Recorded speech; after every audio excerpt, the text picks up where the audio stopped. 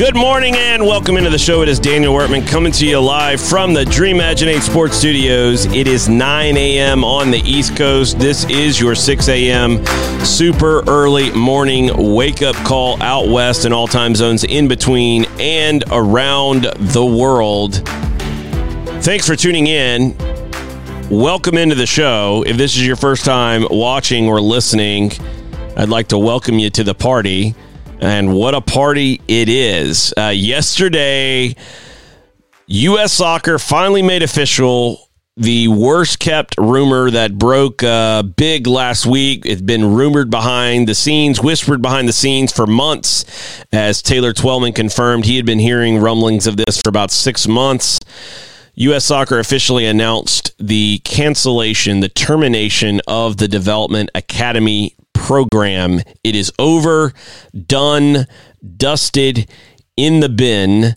On tomorrow's show, we are going to go through some things concerning the Development Academy and get into some specifics about how this came about and what we have learned over the last 24, 48 hours in terms of the aftermath of how we got here. But today, the important news is that it's done. It's over. The rumor has been confirmed by U.S. Soccer. And with it came a slew of other personnel moves that were announced. Brian Remedi was let go today by U.S. Soccer. He was had been the interim CEO in the absence of Dan Flynn, who had retired, and he was let go yesterday as well. And as well were some others, including technical staff. The chief, I think, talent and inclusion officer, she was let go. When we look at the day as a whole, there have been a lot of days where we've had a lot of drama, a lot of days where things have been going on and it's been crazy. Yesterday was a day where it was like drinking out of a freaking fire hose. There was so much information coming out.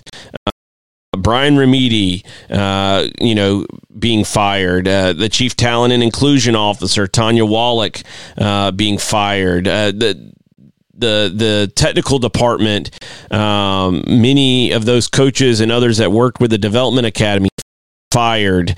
All cost-cutting measures is some of the things I've heard. U.S. Soccer, in their own statement, used this pathetic, weak excuse about COVID-19.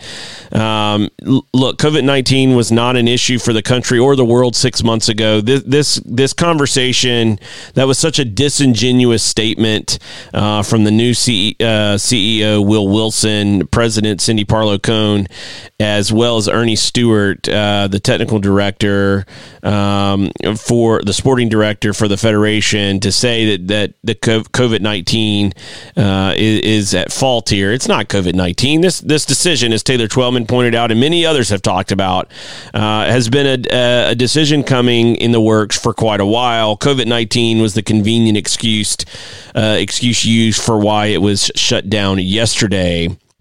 But it's been coming. It's been coming for a long time.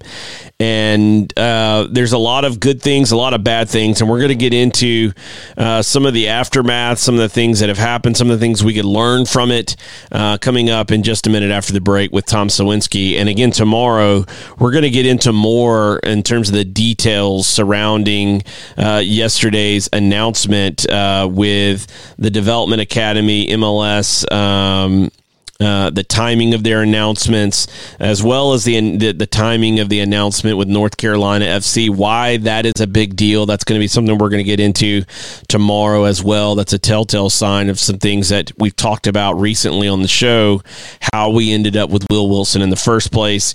So there's going to be a lot of things we're going to get into tomorrow in that regard as to what's really going on here. What are we really hearing about why this this decision was made, how we got here, as well as some of the timing, some of the other things. And so I look forward to covering that in even more detail tomorrow. And we're going to get into some of those things today with Tom Sowinski coming up right after the break. He is a board member with U.S. Youth Soccer. So look forward to bringing you that here in just a minute. Before we do, our sponsor this half hour is Ductic Brand, DUKTIGbrand.com. They're offering a combo pack right now. Go to ducticbrand.com and you can see it. It's got some different journals, notebooks, etc.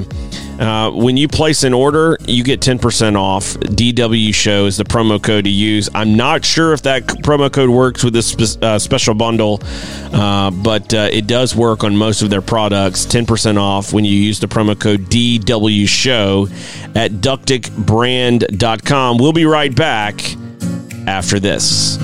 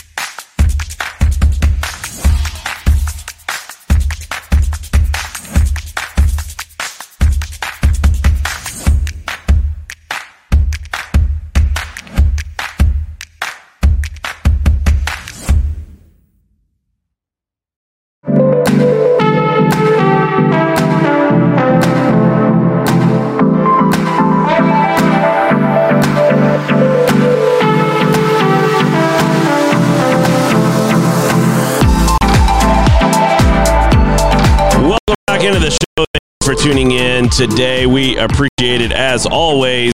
Joining us on the show is a friend of the show and a friend of ours, Tom Sowinski. Tom, how are you doing today? Daniel, I'm doing well. It's great to be back. How are you? I am hanging in there, trying to stay coronavirus free. And we all are, right? Right. And my heart goes out to everybody right now. It's such a difficult time, and I know so many kids around the country would love to be out playing, but we got to stay safe. We got to stay healthy, and we'll be together again soon playing. And until then, it's good to catch up and talk with you. Yeah, man. Thanks for coming on the show and spending some time with us. Obviously, the news broke about the U.S. Soccer Development Academy and the termination of the program and the project. All indications are this was not a knee-jerk reaction. It was in the works for a while. Taylor Twellman tweeted that he's been hearing about something along these lines for about 6 months. Maybe not necessarily this particular timing, but that this program was going to come to an end. That news was made official.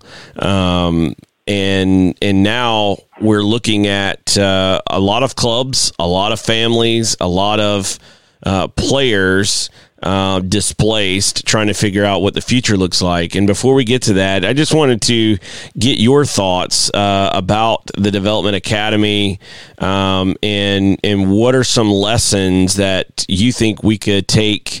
Whether they're positive things that you saw that we should take into the future in whatever comes in its wake, or some negative things that it's like maybe this should be tweaked in the future, things that we could find to do better. What were your thoughts on the Development Academy and the announcement that was made?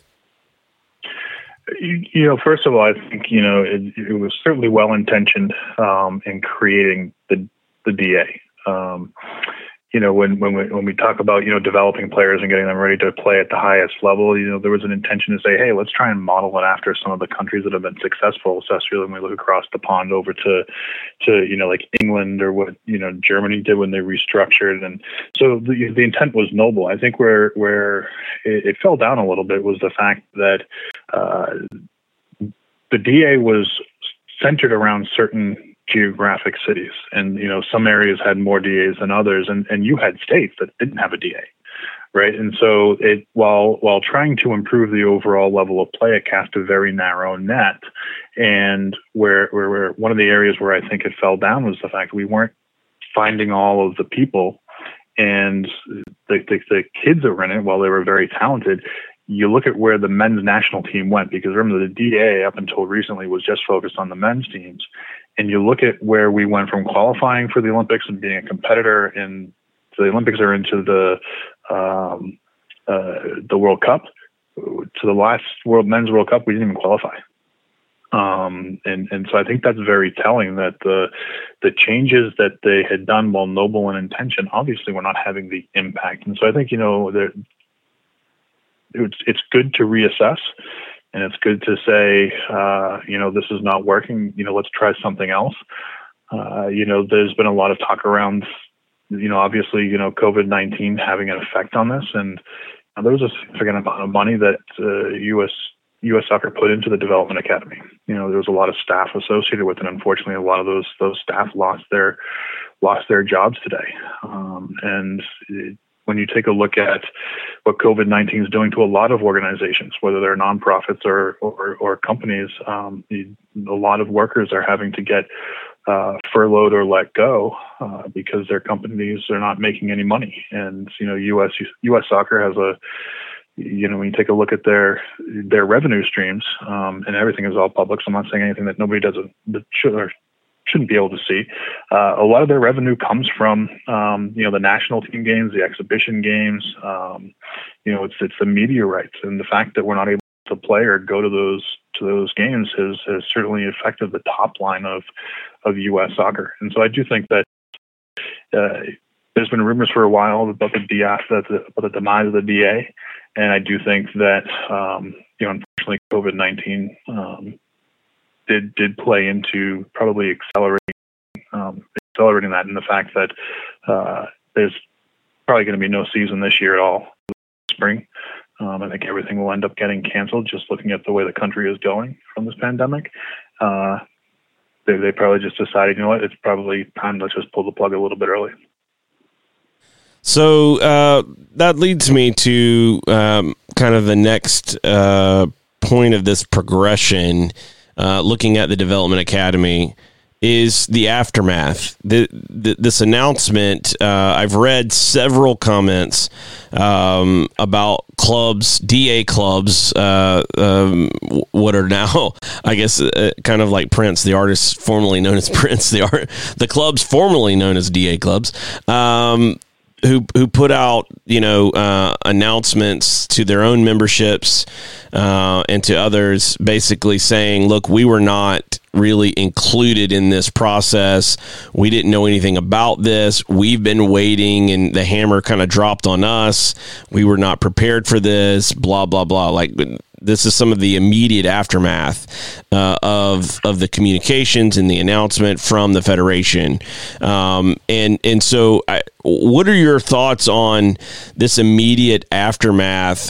Where does this leave clubs? Where does this leave families and players trying to figure out, what does the future look like when we are able to eventually, hopefully sooner rather than later, get back on the field and start training and look to, be in matches and playing matches? What does the future look like without this giant hole being filled in the Development Academy?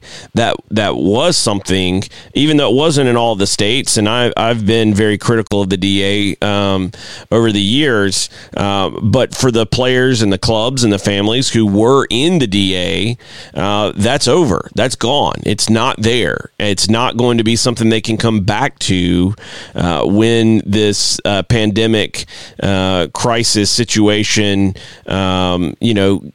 begins to wind its way down.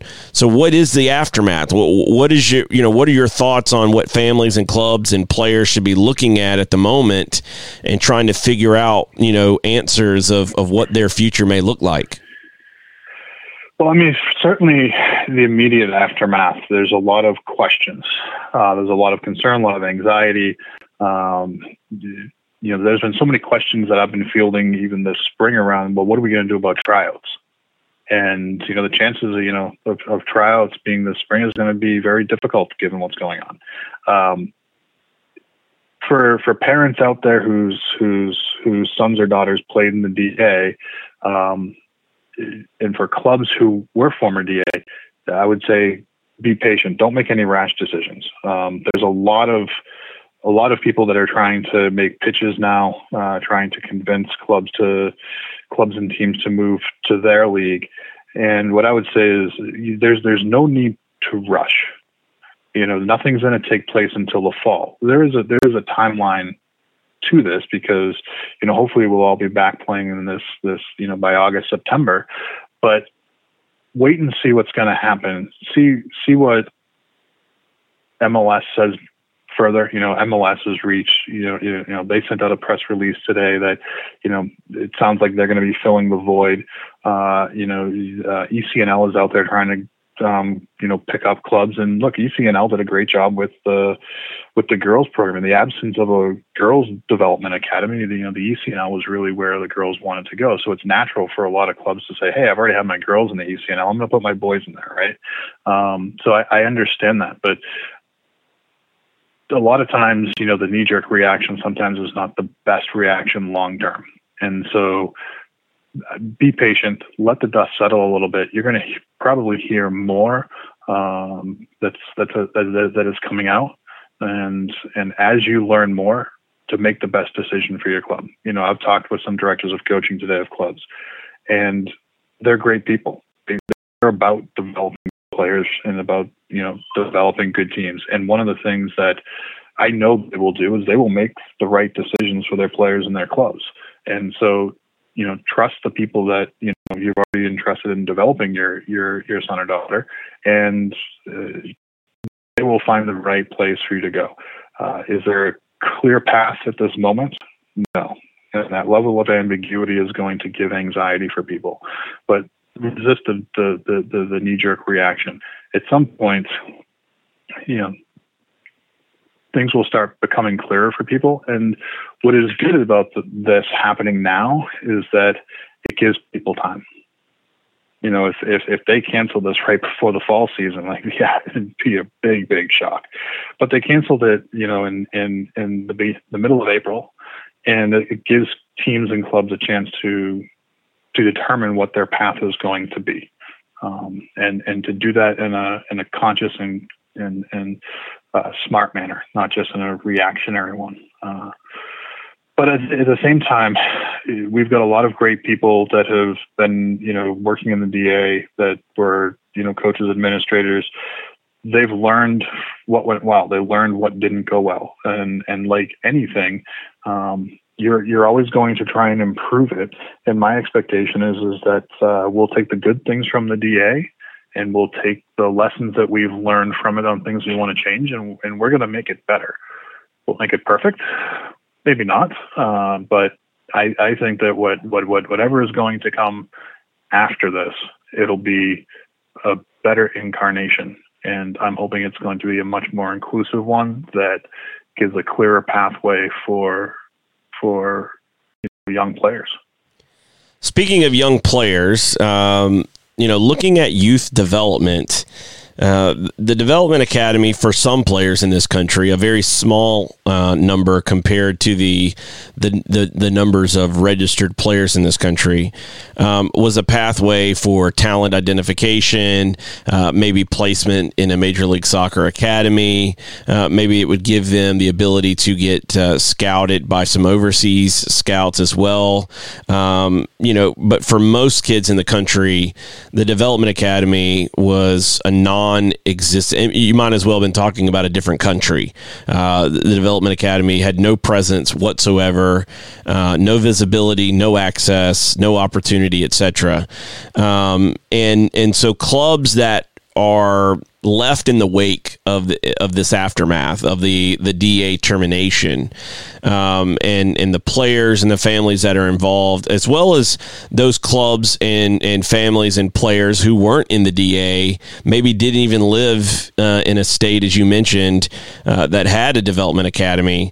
Looking at youth development, I think a lot of times people get caught up in American soccer too much, too often on labels, elite, premier, blah, blah, blah, right? Just marketing slogans or empty pitches that are there to entice parents to typically pay more money, but they don't necessarily mean development. So looking at the aftermath of the development academy for these players and families and clubs that may or may not have been in the DA, what are some important things while families right now are in, this pandemic crisis, trying to figure out, obviously at this point, as you mentioned, a lot more questions than answers. From a youth development side, what are some things that they should be looking at in terms of their own son or daughter and clubs? Are there some things they should be looking for in terms of how coaches conduct themselves, how often they train, where they travel to, where they play, or where they've played in the past and are looking to play in the future? Like, what are some of those questions or topics or things that could help a family right now, at least maybe not have a workable solution? Because as you mentioned, there's a lot of things I think that are going to come out over the next few weeks and months with the aftermath of the DA, what comes in its place. But as we're waiting on that, what could families right now be doing to evaluate their current environment and maybe possible future environments that they should be seeking out in terms of player development? Well, certainly, right now where I don't think any teams are currently playing organized sport, I would encourage your kids, if they're not currently getting, training and homework assignments from their current clubs or coaches, to go online. There's a lot of resources. I'll make a plug for US Youth Soccer because it's, I'm on the board there. But we've got resources that give you drills that you can do to take home. But you can go out on Instagram. You can follow, any state association, any club. There's so much material out there on, various challenges that they give you in terms of helping to develop yourself. I think every player should be on a regular regimen where they do some level of conditioning. You take a look at a player that plays, 45-minute match 11v11, they're going to run 6 to 7 miles on average per game, right? If they play the full 90. So getting out and running a few miles a week, each time is going to keep your body in shape. So one of the things that you have to do is certainly take care of yourself and, continue to eat right, continue to get good sleep. But, as long as you're being a good person, your homework's done, like I tell my own boys, you still got to go out and work on your game. It's like anything to keep developing. But then as parents start taking a look at, A, do I like my club? How is my club developing players? Or B, am I looking at evaluating a different club to go to? It's not just about, the wins and the losses, the hardware that you win. Like, that stuff's important. Don't get me wrong. But, if you really want to judge a coach, it's not on their one-loss record. How many players that play for you have gone on to college and played in college, whether it's a Division 1, 2, 3 school, right? So you want to talk with those coaches and say, like, if my kid comes and plays for you, where can they go, right? And so understanding that pathway. How many of your players, if you're at a local club and you're playing at a premier or a DA level, how many of your kids go on to play for the local MLS club? Like, what's your success rate? You know, because that's talking about developing players. It's not about the one-loss record. It's not about goal scorer, but it's about how is that player developing. And, you know, my son just came back. I'll make a plug for a friend of mine, Todd Bean. He's a New Hampshire native like I am, and he's got an academy over in Sitges, Spain called Tovo.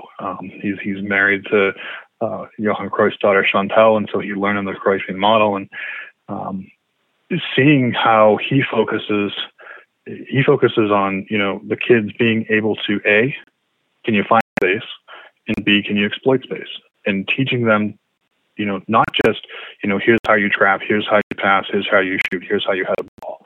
Right? In America, it's like, you know, do all these individual skills, you put them all together, you're a great player. He challenges the players to think differently. What am I going to do? How do I move a little while ago not qualifying for the last World Cup? You know, our women, great team, tops in the world for a long time now. But you take a look at the last World Cup, and they had some very close 1-0 games to get to the final.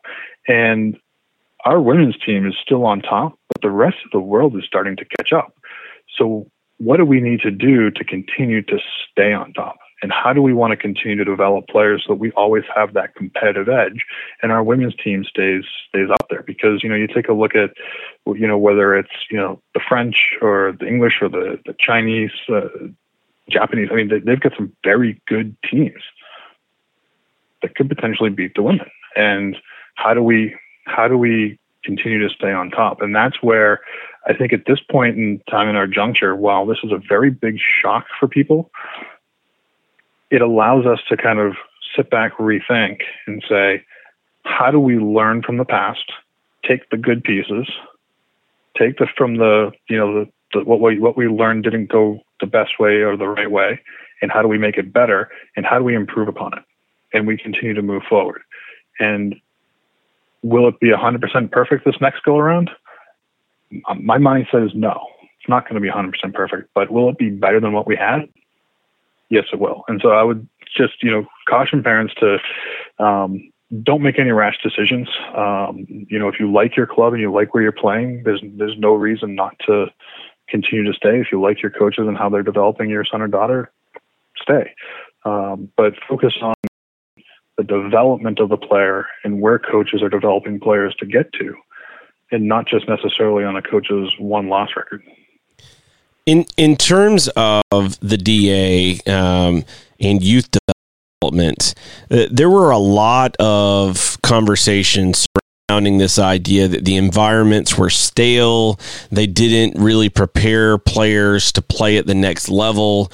We've seen, you know, the national teams on the men's side, especially, you know, continually struggle of the last few years to even, as you mentioned, qualify for the World Cup in 2018. But even since then, they've not looked very good.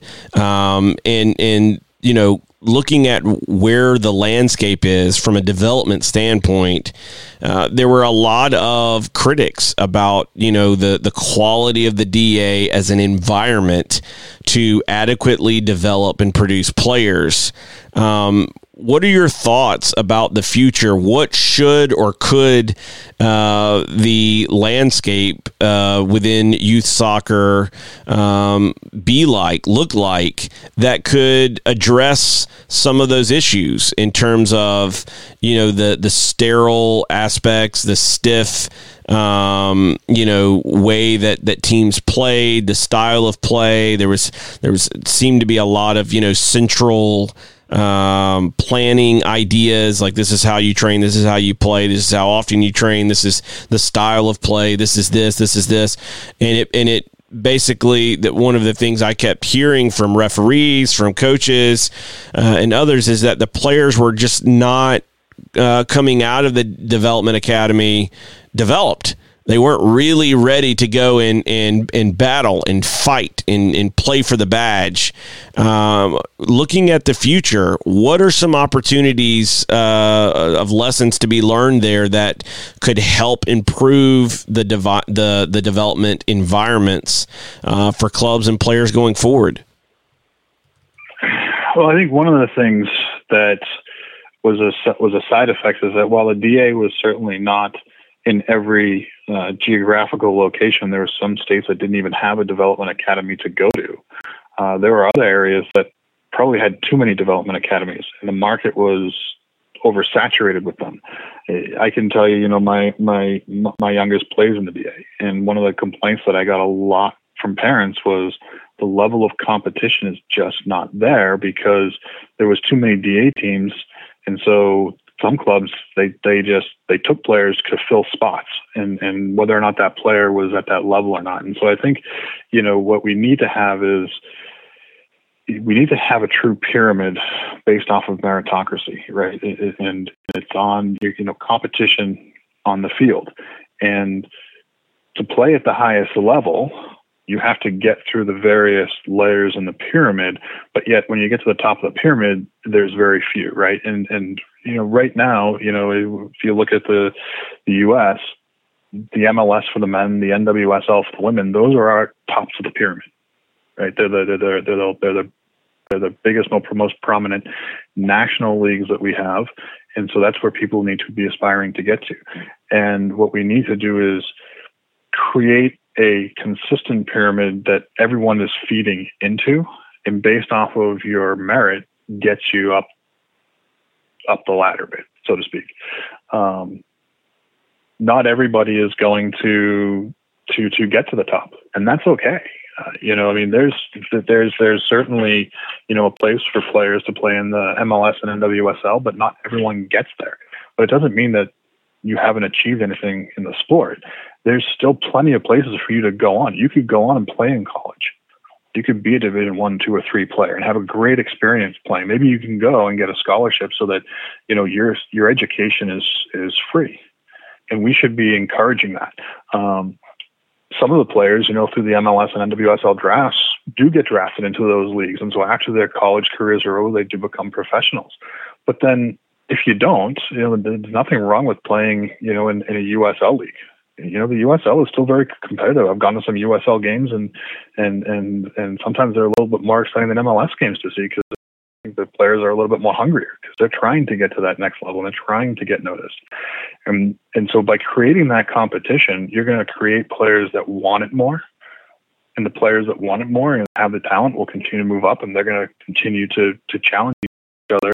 And if you're never setting the bar to be a little bit higher, players will get comfortable and they won't continue to challenge themselves. And so we need to find a way of continually challenging to get players that want to get to that elite level there. But the pathway is not just for elite players. Certainly, we want to see our men's and women's teams compete at the highest level and win, various championships, whether it's Olympics, World Cup, etc. But we also need to develop good coaches. Not everybody is destined to be a professional player. You can be a great coach. You can be a referee. We need referees. If we're going to develop the game and grow the game and get more players in the game, we need good coaches. We need good administrators. We need good referees. And so there's a path for everyone.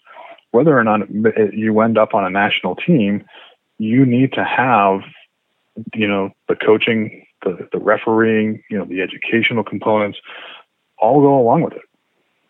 And just because you're not a professional caliber player doesn't mean that you can't continue to give back and continue to try and influence the game. I think I've had a very good career, and I don't think my career in the sport of soccer is over. I was never a professional.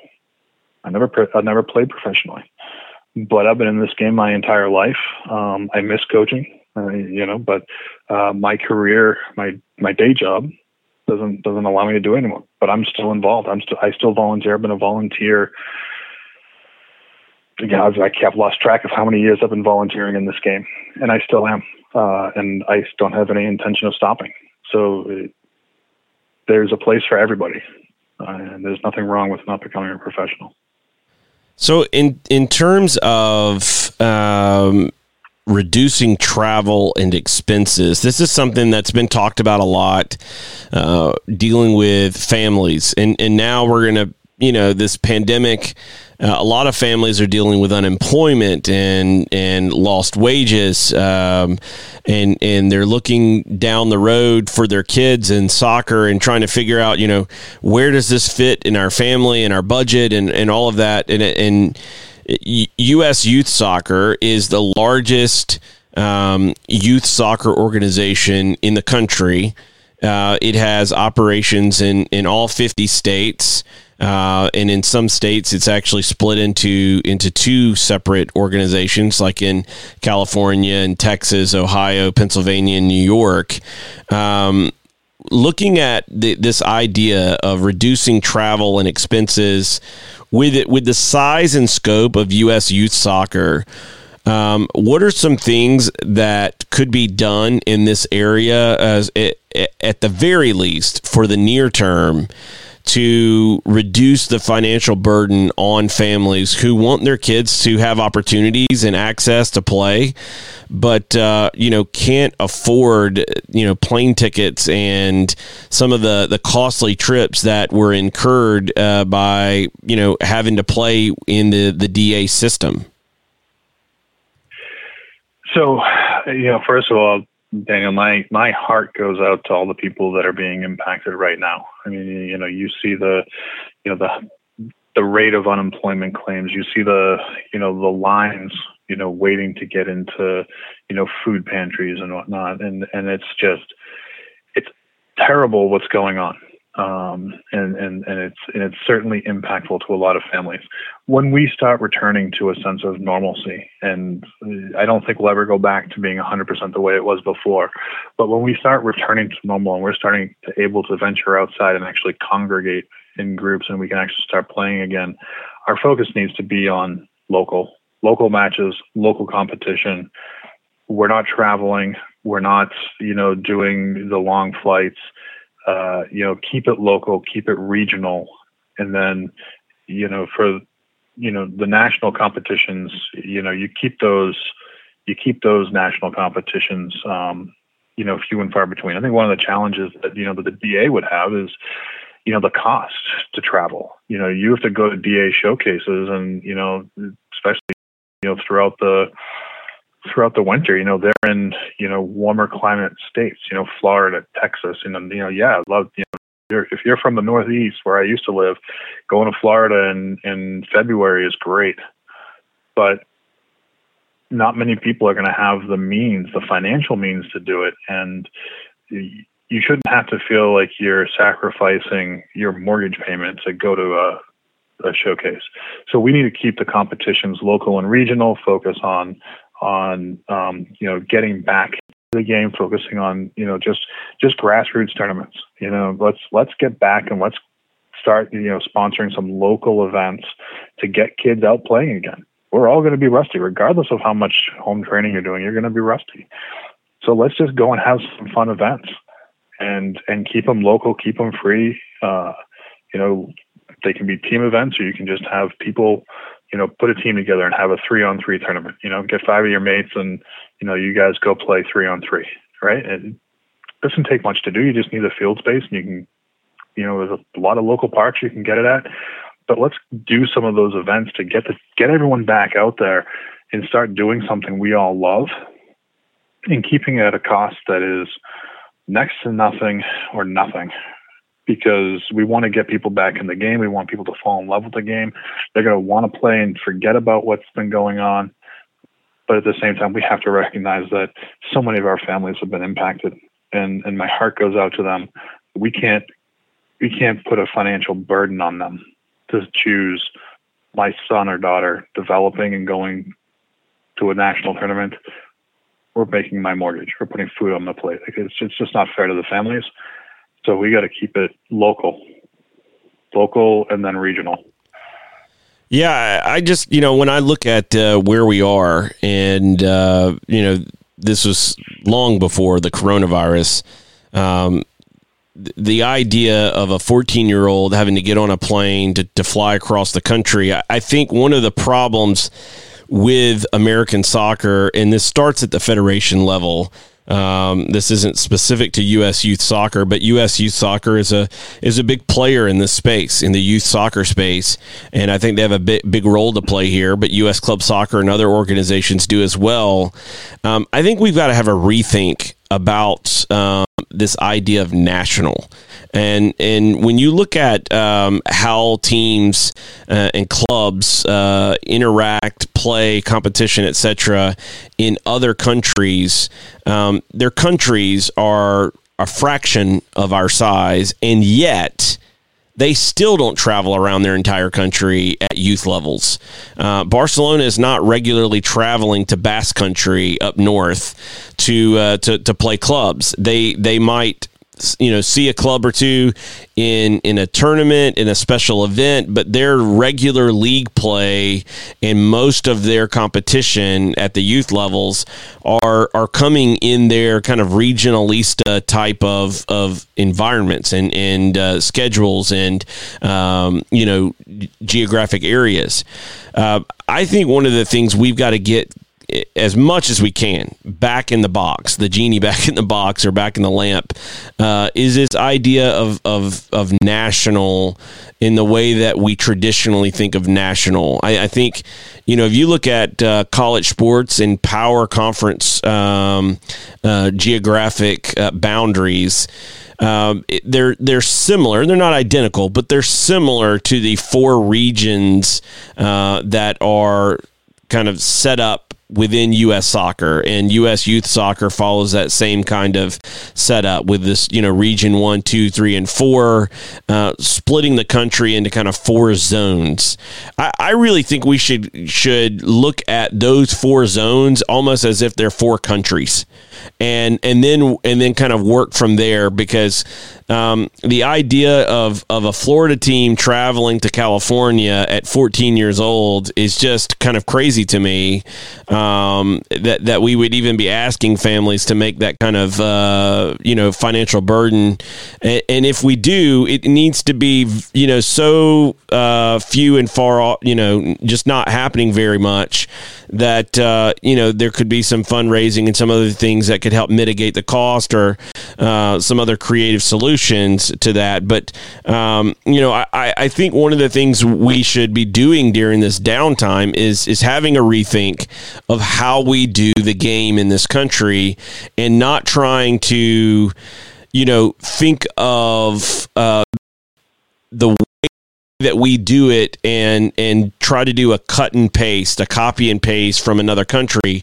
Learn from the countries like Spain and Germany and others that do keep their youth programs more local than we do, and their countries are a fraction of our size. I think that's a lesson we could learn, which brings me to this next question. Looking at the landscape of where we are, what are some, smarter, workable solutions, opportunities that could come as part of this downtime and opportunity to breathe and rethink, reimagine the American youth soccer landscape? Well, I don't disagree with you. I think, one of the challenges, especially at the DA level, is that, every time you played, it was like you were getting on a flight, especially for a lot of the showcases. Some of the younger DAs programs, you didn't have to travel as much. But one of the things that really impacts it is tournaments. And people feel like, unless you're traveling out of state for a tournament, you're not playing for a good club. And I think that's a misnomer that a lot of people, parents especially, think that, well, hey, unless I'm traveling out of state, I'm not playing for a good program. But what you're not realizing is there's a lot of teams coming to your state for the tournament, right? And what I like about U.S. youth soccer is that we've got 55 state associations, and some of our larger states, and you named them off, they're split into two, so you get like New York East and West, you've got Cal North and Cal South, right? And so you have 55 local state associations. And some of them, when I was president of New Hampshire, we had one league, and it was, the New Hampshire Soccer League, and that was the only league because we were a small state. But, here in California, you've got a lot of regional leagues because even in Cal North, it's the land mass is pretty big. It's a big state out here. And so keeping it local, keeping it to your geographical area, if a young player has to spend more time driving to and from a game than actually playing the game, you're doing something wrong. As players get older, you now start having your state cup competitions. And so if you want to really, become a state champion, you play in your state cup. And if you win your state competition, which is a local competition, and you win your age group and you're the top team from your state, well, you now get to go on to regionals. But it's one team from that state that's going to regionals, and for that age group, boys and girls, right? And so now you're going to a state in your region. Here we would have been up in Idaho this past year. We would have been up in Boise, and it was a great experience last year. And now, you'd go into Boise, you'd play, and if you won that tournament and you won your region, then you go to nationals. And nationals would have been in Overland Park, Kansas this year. And we had to cancel it. And in U.S. Youth, we not only are we the largest soccer organization, we are the largest youth sports organization in the country. And so a lot of times, being the largest, a lot of decisions that we make, people follow. And if you look, we've had to make the hard decision of canceling some of our tournaments. And it seems the first time it was very close to a tournament out in Las Vegas, and people were upset that we canceled it so close. And then we had to cancel the regional and nationals, and people aren't happy that we canceled them. But it's for good reasons, right? We had to make those hard decisions. We were the first to make it. And then you started seeing other sports, other soccer groups that canceled theirs. But the fact that we have the local organizations, I think, is good. The challenge comes in is, like I said, all these tournaments that they want you to travel to. I mean, that's crazy. Why do you have to travel to all those tournaments? I mean, if you're playing for a national title, you've got your regional, you got your nationals. You're making like one or two trips, depending upon how far you play. But you got to get through your state first, and it's all local. There is so much good competition, within your own region, within your own state. If you're able to win your state and move on, then great. You need to play against more. If you win your region, then you get to go play for a national title. But outside of that, there's too much money and cost doing the travel. And I think clubs need to pare it back, reduce the number of tournaments that you're going to send your kids to, and that will reduce your overall cost your parents have to pay. The cost of playing a sport in this country is becoming expensive. One of the things that I've said for a long time is we have to lower the cost of the parent. Everyone talks about pay to play. There's costs associated. Nobody's going to give you fields for free. No one's going to give you uniforms for free. No coach is going to coach for free. I mean, many coaches make their livelihood off of it, right? So those people have to get paid. But why is it the parent that pays it? We should be looking at ways of reducing the cost of the parents so that we can get kids that, have a hard time buying a pair of shin guards the ability to just play. The cost should not be a barrier to entry. Yeah, you should be able to get in, agree. And you should be able to play. And, we have to find, and as we start looking at how the youth landscape changes, how do we find the opportunities to, still pay what we have to pay to run the organizations, but reduce the cost to the parent themselves, because not every parent can pay, $3,000 to $5,000 just for the kid to play, plus all the travel and uniforms and everything else that comes along with it. The youth soccer becomes very expensive. It's like any sport. Any sport is very expensive. You bought a pair of boots for your kids lately? My God, I don't spend that much on my own shoes. Yeah, it's crazy. It's crazy, and we need to find a way of reducing that cost. And that, to me, is something that we all should be looking at from a youth perspective. Is how do we make what the parent pays less while not impacting the overall system? So how do we make up the difference? Along those lines of kind of creative, smarter, workable solutions, and I agree, reducing the burden on families is a key thing. How can we better protect player health and safety? There's so many tournaments, so many games, so little rest between matches. Dr. Andrews, I've been talking about this recently on the show. Dr. Andrews, the renowned surgeon, worked with Little League Baseball years ago to institute pitch count limits and so much required rest for pitchers, depending on the number of pitches they threw, on a day would then dictate kind of their rest period before they could pitch again in a game, to try to better protect and curtail the, Tommy John surgery and these arm and shoulder injuries that kids were starting to incur.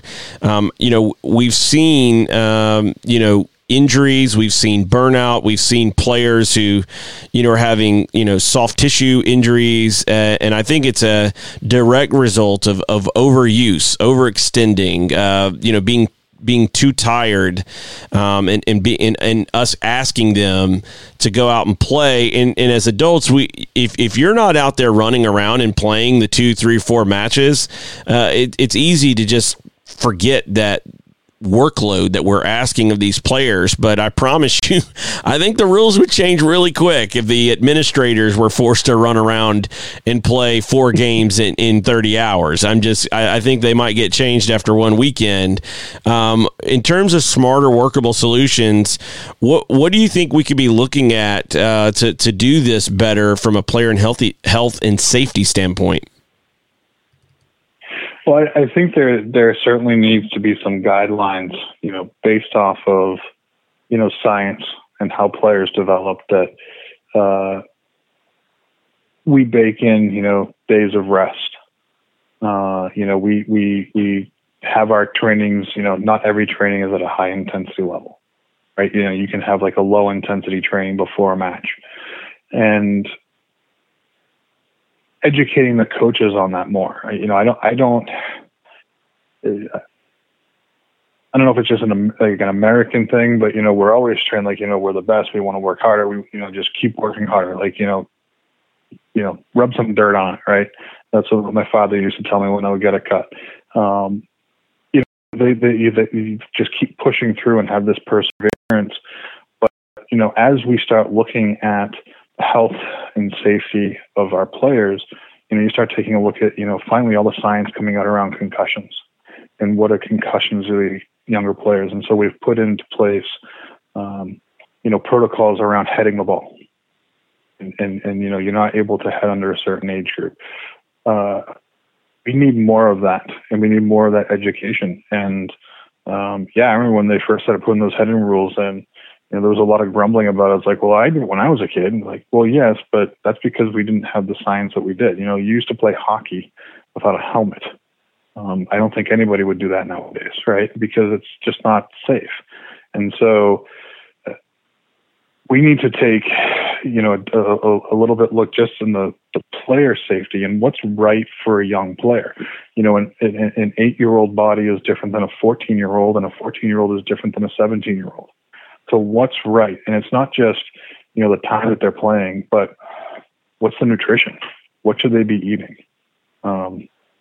You're right. Going to these tournaments where you play 4 games, sometimes 5 games in like a 3-day period, it's crazy. And, we just accept it, but, the kids are tired after that. It's a physical toll on their young bodies.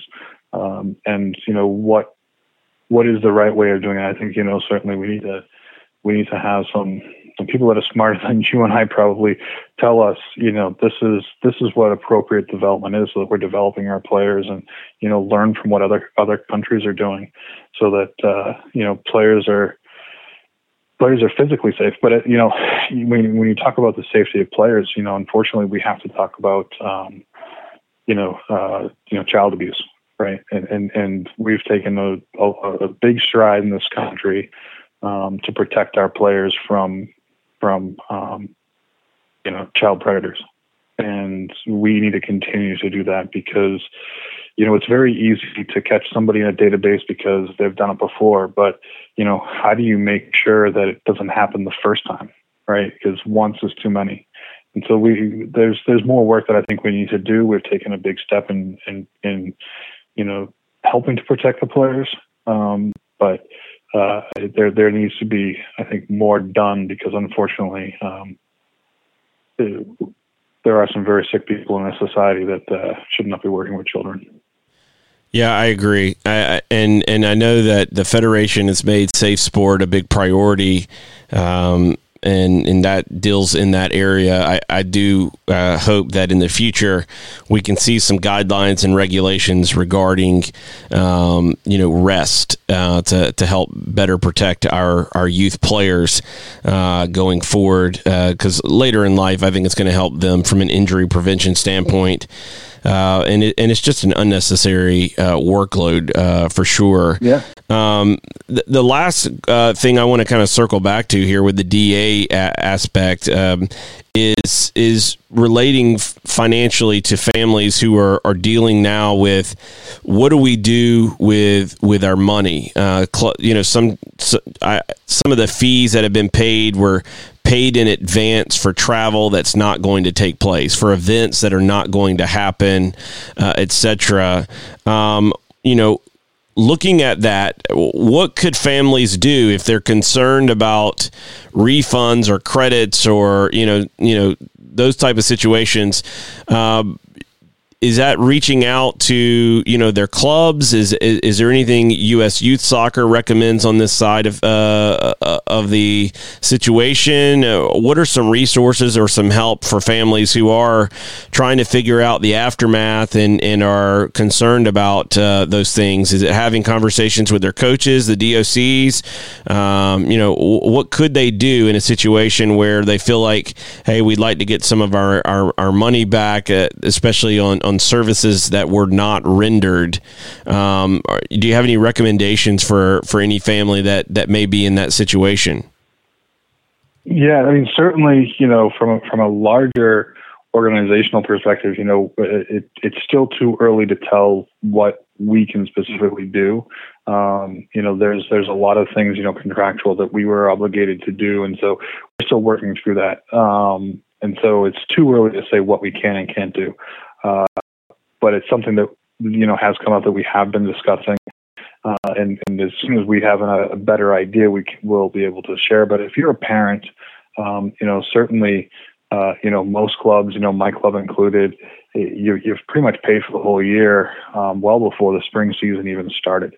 And so, everything to do with the spring, for the majority of parents, you've paid for, as you said, a service that's not going to be rendered, whether it's, tournaments you're going to go to, State Cup, just your league play, all of that you've paid for, but you weren't able to get the services because of it. The best thing that you can do is either send an email to your club and just ask like, hey, what's your policy going to be? And, or B, just pick up the phone. And I get to think that, a lot of clubs are probably in the same position as like we are. We're still trying to understand, like, all right, what did we already commit ourselves to that we still are obligated to pay? Can we work with them on not having to pay it given the circumstances? Do we have insurance that's going to cover any of this? Like, there's so many unknowns that are going on right now. I mean, like, most people don't have pandemic insurance, right? And so, with governors coming out with new rules every day. I mean, I work in the workers' comp industry, and every day I'm finding like 4 or 5 new things coming across my desk where governors from different states are just, issuing edicts via fiat. And so, have a little patience with your club, and talk to them. They're good people. They're going to be empathetic to your situations. And if, certainly if you've paid for something and you're out of work, they'll probably work with you to try and find a way to make you whole, and help you out, because, everyone has, there's a lot of people that are affected by this, and it's no fault of their own. So, best thing to do is just, send an email or pick up the phone and call whoever's in charge of your club's finances and explain your situation and see if they have a policy yet, or if they don't have a policy, if they can at least get you a refund because everyone should be due something. And I think, each club is going to have their own, financial circumstances that they have to deal with as well. And as each person will. And one thing I would say with all that's going on right now is just have a little patience. This is unprecedented. It's uncharted territory for so many of us. And having a quick answer for it, sometimes there may not be a quick answer. So pick up the phone and call, but have a little patience as well. And I think at the end of the day, everyone's going to do the right thing to make everyone whole. Yeah, I would echo that. Reach out to your local clubs, start there, and work from there. Hopefully, you can find an amicable solution. I know everyone's dealing with this in their own way, trying to figure out what the present looks like, but also what the future looks like. And Tom, I really appreciate you spending some time with us today on the show to kind of give your thoughts on the current situation and the aftermath, and kind of looking into the future, some possibilities of where this thing could go, and some workable solutions for the future. So appreciate your time. Thanks for coming on the show. Look forward to having you back on again soon. Daniel, thank you. It was great talking with you. And always glad to come on the show and talk with you. Appreciate it. That is Tom Sowinski, board member with U.S. Youth Soccer. We'll be right back right after this.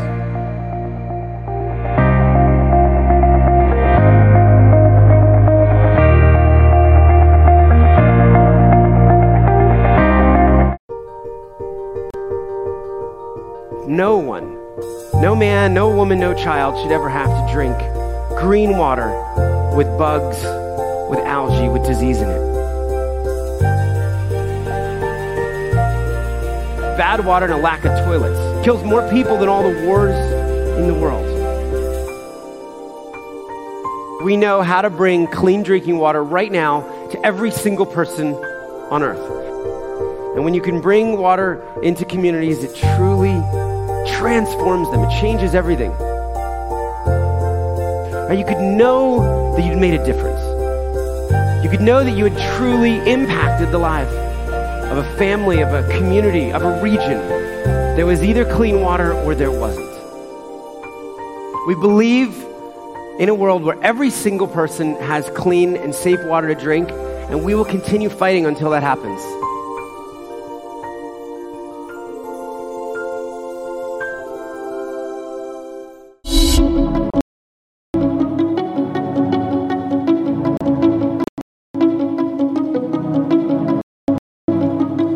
Welcome back into the show. Thanks for tuning in today. Big thanks to Tom Sowinski for joining us of U.S. Youth Soccer, talking about where we are, where we could be going, some ideas about how to fix some things within the American soccer landscape. So thanks to Tom for that. Again, tomorrow we're going to get into some more of these details of the DA, MLS, North Carolina FC, the ECNL, etc. Look forward to bringing you more info on that tomorrow. Thanks for watching. We'll see everyone again tomorrow.